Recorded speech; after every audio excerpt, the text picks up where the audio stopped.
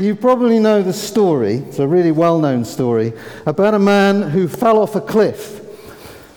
And it was a very tall cliff, and he just managed to grab hold of a branch and save himself from falling. And there he was, holding on to the branch, and he called out, "Help, help! Is there anybody there?" I'm here for you, Donovan. "Who's that? I can't see you. Where are you?" I'm everywhere. "Everywhere? Are you God?" "I'll do anything if you'll save me. I'll read my Bible every day. I'll start going to church every Sunday. I'll even sing. I'll put more money in the collection. I'll visit my sick neighbour. Okay. We can talk about that all later. All I want you to do now is to let go of the branch." "Is there anyone else there?" Thank you, Dave. We're coming nearly to the end of our series on risking for God. And I have a thing. This series was set and the speakers were marked out right at the beginning of the year. And I thought right from the beginning when I saw it, Graham set me up on this one. Because anybody who knows me will know that I find it really, really hard to let go.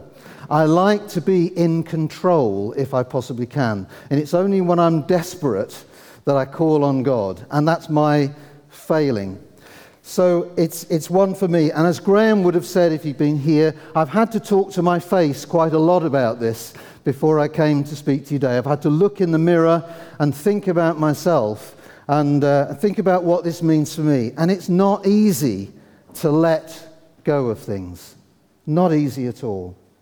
So before we even start, I want to lay down just one or two very basic things about letting go, or what it doesn't mean. And letting go doesn't necessarily mean you have to give up anything. It doesn't necessarily mean you have to give away anything. It just means you have to pass over control. When I was 50 years old, my 50th birthday, Rosemary treated me to a flying lesson, which was something I'd always wanted to do. And I sat beside the pilot in the cockpit, and he taxied down the runway, or down to the end of the runway, and then he accelerated, and we took off, and it was such an exhilarating feeling. And then once we were in the air, he said, "Now you've got control." I think he said, "You've got the con," or something like that. And I was able to fly this aeroplane, and it was absolutely fabulous. I felt I could do anything. You know, we could bank to the left and the right. We flew round over Bridge North. We looked down on our house and our garden where we lived. I turned back, flew back to the airstrip, and he said, and I thought he was going to take over at any point. He said, "Now line up with the runway." And I remember lining up with the runway, and he said, "Now bring it down gently." And I was panicking now, thinking, I'm going to crash, I can't do this. And just as we came towards the runway, he said, "Right, now let me have control," which was a relief, actually. So I let him have control. I said, "You have the control." And he said to me, "I have the control." And then I felt relaxed, and he brought us in gently into the thing. So it's about letting somebody else, letting God have control in our lives, rather than trying to drive it ourselves, which is what we try and do. So let us look at the passage that we've been given to think about this morning. It's up there, and I'll read it. I had to go on to Google, get the right pronunciation of these words, so I hope I get it right. So it's Philippians chapter 4, it should be chapter 4, it says 2 on there. Chapter 4, verses 2 to 9. "I plead with Euodia, and I plead with Syntyche, to be of the same mind in the Lord. Yes, and I ask you, my true companion, help these women, since they've contended at my side in the cause of the gospel, along with Clement and the rest of my co-workers whose names are in the book of the life. Rejoice in the Lord always, and I will say it again, rejoice. Let your gentleness be evident to all. The Lord is near. Do not be anxious about anything, but in every situation by prayer and petition, with thanksgiving, present your requests to God. And the peace of God, which transcends all understanding, will guard your hearts and your minds in Christ Jesus. And finally, brothers and sisters, whatever is true, whatever is noble, whatever is right, whatever is pure, whatever is lovely, whatever is admirable, if anything is excellent or praiseworthy, think about such things. And whatever you've learned or received or heard from me or seen in me, put into practice, and the God of peace will be with you. So, what do most people want in life? If we're honest, the things that we want are possibly some of these, if not all of them. Security is fundamental. We want to feel safe. We want to feel comfortable.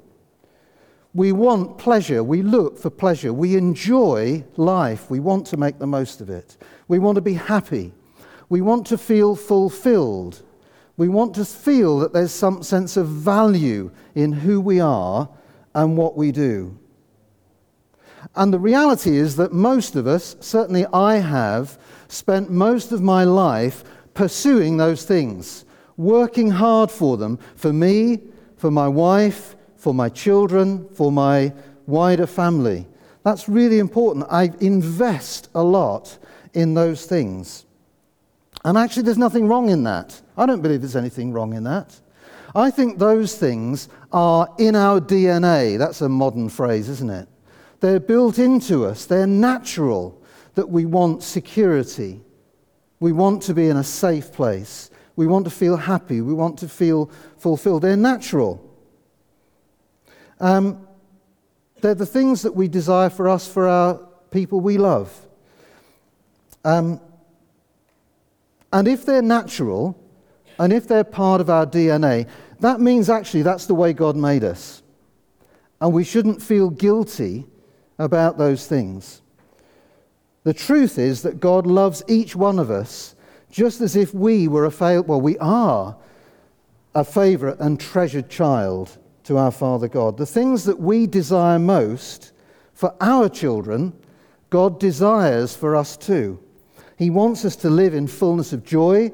He wants us to enjoy that security in the full knowledge of our hope in Jesus. And he wants us to find fulfillment in being the people that he meant us to be. The problem is we spoil it. We spoil it by trying to do it all ourselves. We spoil it by striving after those things when God just longs to give them to us. The things we do to fill those needs. In my case, it was my job and my career. I felt if I worked harder, if I got promotion, then I could do more for my family. I could provide more for them. I would have a healthy bank balance. We saw the pain that it brought to that family earlier on in the service because they were in debt. And that leaves insecurity and low value, low self-esteem. We like to have a comfortable home. We like to put possessions around us, as Mark was saying in his illustration from Matthew. We try and fill it by investing in our family and our friends. We try and keep healthy. We think if I'm well, then I'll be at peace and I'll feel happy. We invest in the things we enjoy doing. Invest in leisure time, in sports or in films or whatever else it is that we do. We anticipate and we enjoy our holidays. But they're all centered on ourselves and provided by ourselves, and that's where the issue comes, that they don't actually fulfill. So just try asking yourself these questions, and I'm going to run through them quickly, but I'll leave them up there, and just think if any of these questions kind of ring true for you. Do any of these carry a reliable promise of long-term security? Are any of them entirely secure? Are they trustworthy? Do they fill your life with happiness all the time? Do you ever get weary of the pleasures that they bring? Do they ever leave you feeling disappointed or frustrated? Do you ever find yourself wishing for something more? There must be something else. If I had something more, then I'd really be happy. Do they lift you up, and do they make you feel a better person? Do they leave you feeling enabled and fulfilled? Some people live in fear that we will lose those things and what will happen.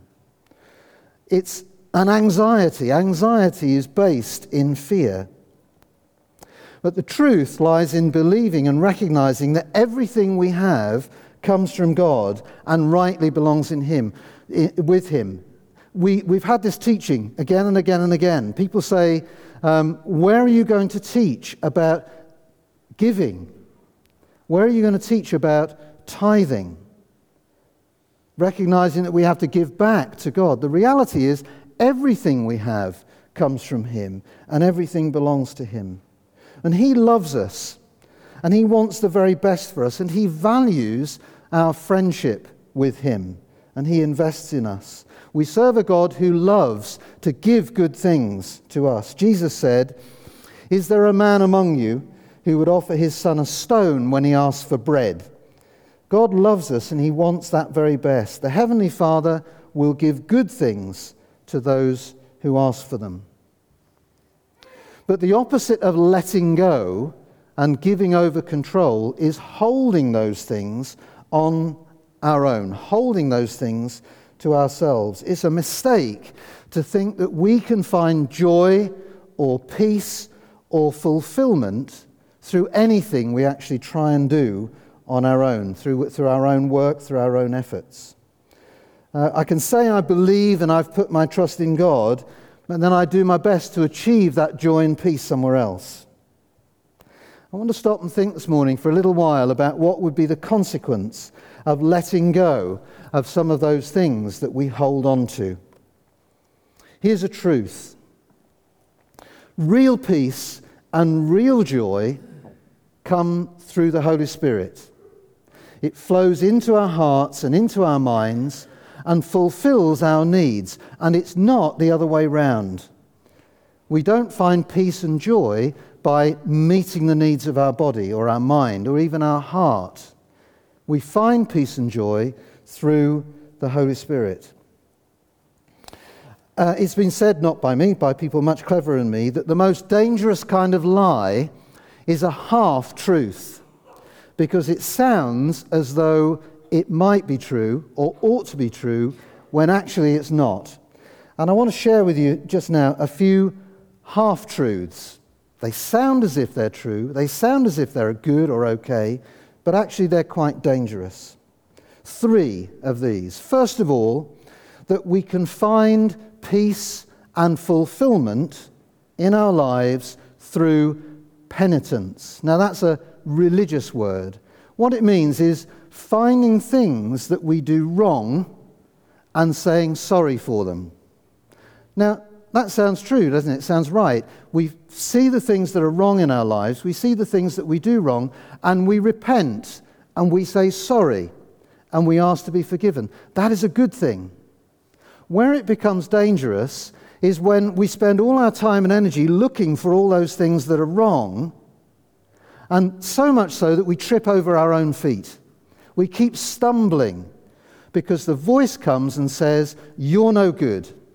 Look at what you just did. Look how you failed there." Ask this: who is it that convicts of sin? It's the Holy Spirit that convicts of sin. When are we most likely to hear the voice of the Holy Spirit? I say it's when we draw close to Jesus. When are we most likely to feel secure in our salvation? It's when we're close to Jesus. And if there's a voice that keeps telling us we're no good, we've slipped up, we've failed, again and again and again, it's not likely to be the voice of God. It's not likely to be the Holy Spirit. It's more likely to be one who wants us to trip over and fall down and say I'm no good. And what's the danger? The danger is we then doubt whether we're really saved. Second half truth. I'll find peace by humbling myself. It's right that we have humility, that we show humility. It's not a bad thing. But where it goes wrong is when we keep telling other people how hopeless we are, how pathetic. I'm guilty of this. Though, again, those who know me will know I do this. I put myself down all the time. I tell other people I'm rubbish, I'm no good. And what I'm actually hoping for, and it will probably happen at the end of the service today, I'm hoping somebody will come along and say, Donovan, well done. That was great. So I say, well, that was rubbish, wasn't it? They say, no, it wasn't. It was good. And so you're putting ourselves down. And that's not healthy. God says, this is 2 Chronicles 7, he says, if my people will humble themselves and pray, then I will heal their land. It's not about me. It's about my attitude and my relationship with the Father. I humble myself, not for other people to lift me up. I humble myself and I pray, God, do something in our land. The third, I will find peace by consecrating myself. And again, it's another religious word. You think about what the guy said when he was hanging from the branch. If you save me, if you rescue me, I will. When Rosemary was really ill, and I'm not going to tell you all that story again, but when Rosemary was really ill, I was saying to God, if you heal, I'll do this, I'll do this, I'll do this, I'll do this, I'll do this. And I heard nothing. I felt as far away from God as I could be away from God. I felt desperate. And it was only at the point when I stopped saying, I will, when I said, your will, Father, there was a change. And I heard God say to me, have my peace. Rosemary is going to be well. It's when you lose control, it's when you let go of control, I will, and put God in control and put trust and confidence in him. So the fundamental is that our trust and confidence is in Jesus in our salvation. And as I said a few moments ago, the biggest danger, is that when these things go wrong, when we start to become anxious or worried, we think, perhaps my salvation isn't real. This is kind of another half-truth. I'm saved, and it brings me joy and blessing.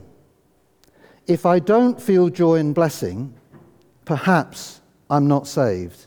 And that's an untruth. It's not true at all. I know I'm saved because God has rescued me.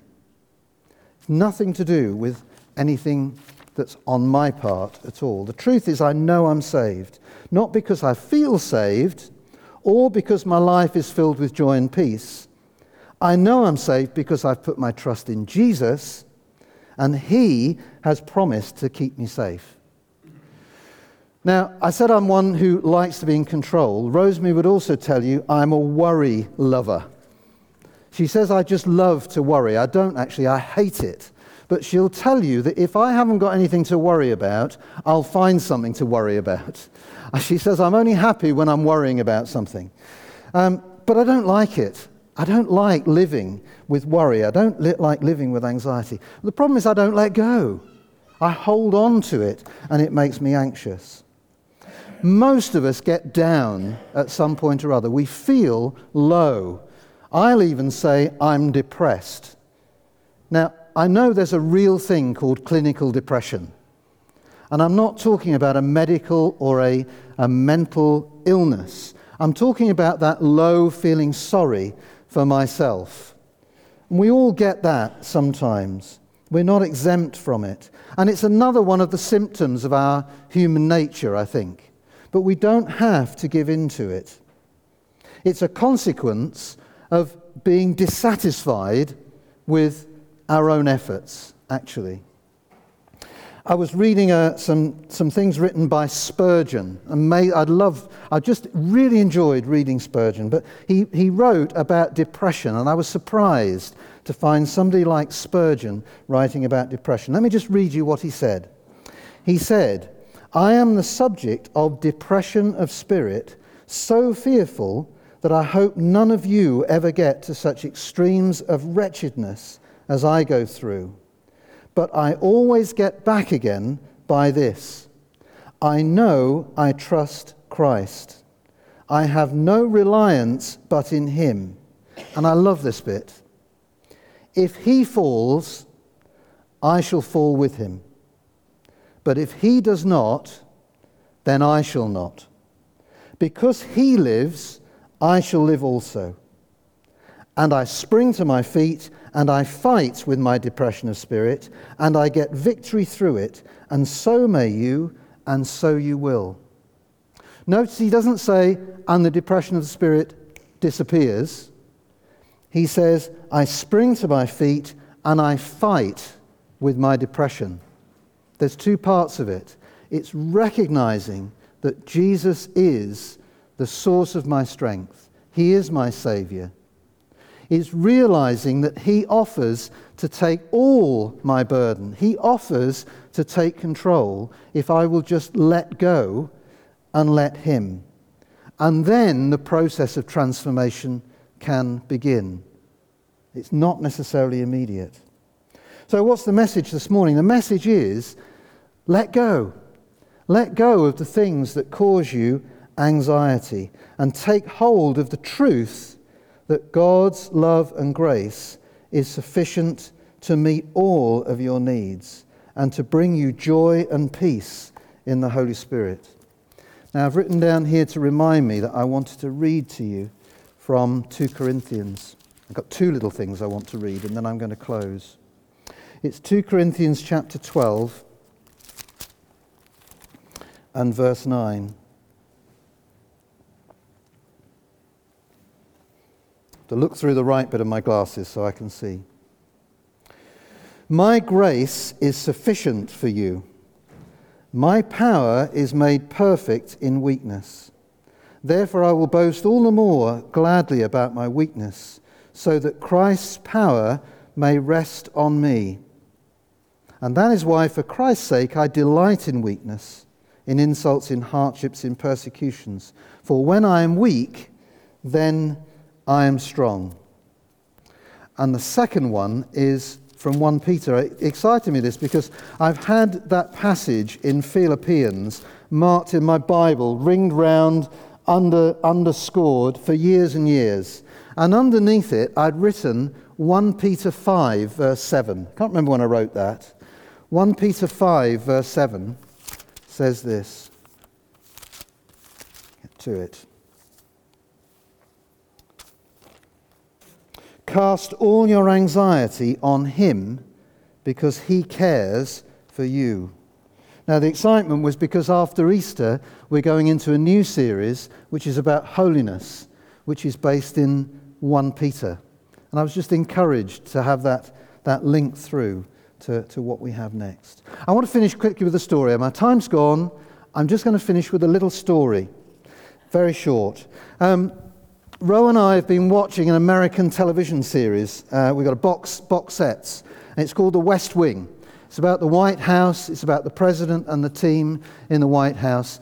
And we got to the last episode of Series 4 of The West Wing. And in this episode, the president's daughter is kidnapped by terrorists. And they want to exert pressure on him to withdraw from a country where he's trying to solve a problem. And so the terrorists kidnap his daughter, and he has a dilemma because he has the power to rescue his daughter by acceding to the demands of the terrorists. He also has the power to attack this country, and he has a dilemma of what to do. His decision was to hand over power, to hand over the presidency to somebody else, and to stand away from it. And the reason he did it was because he wanted to not have that control.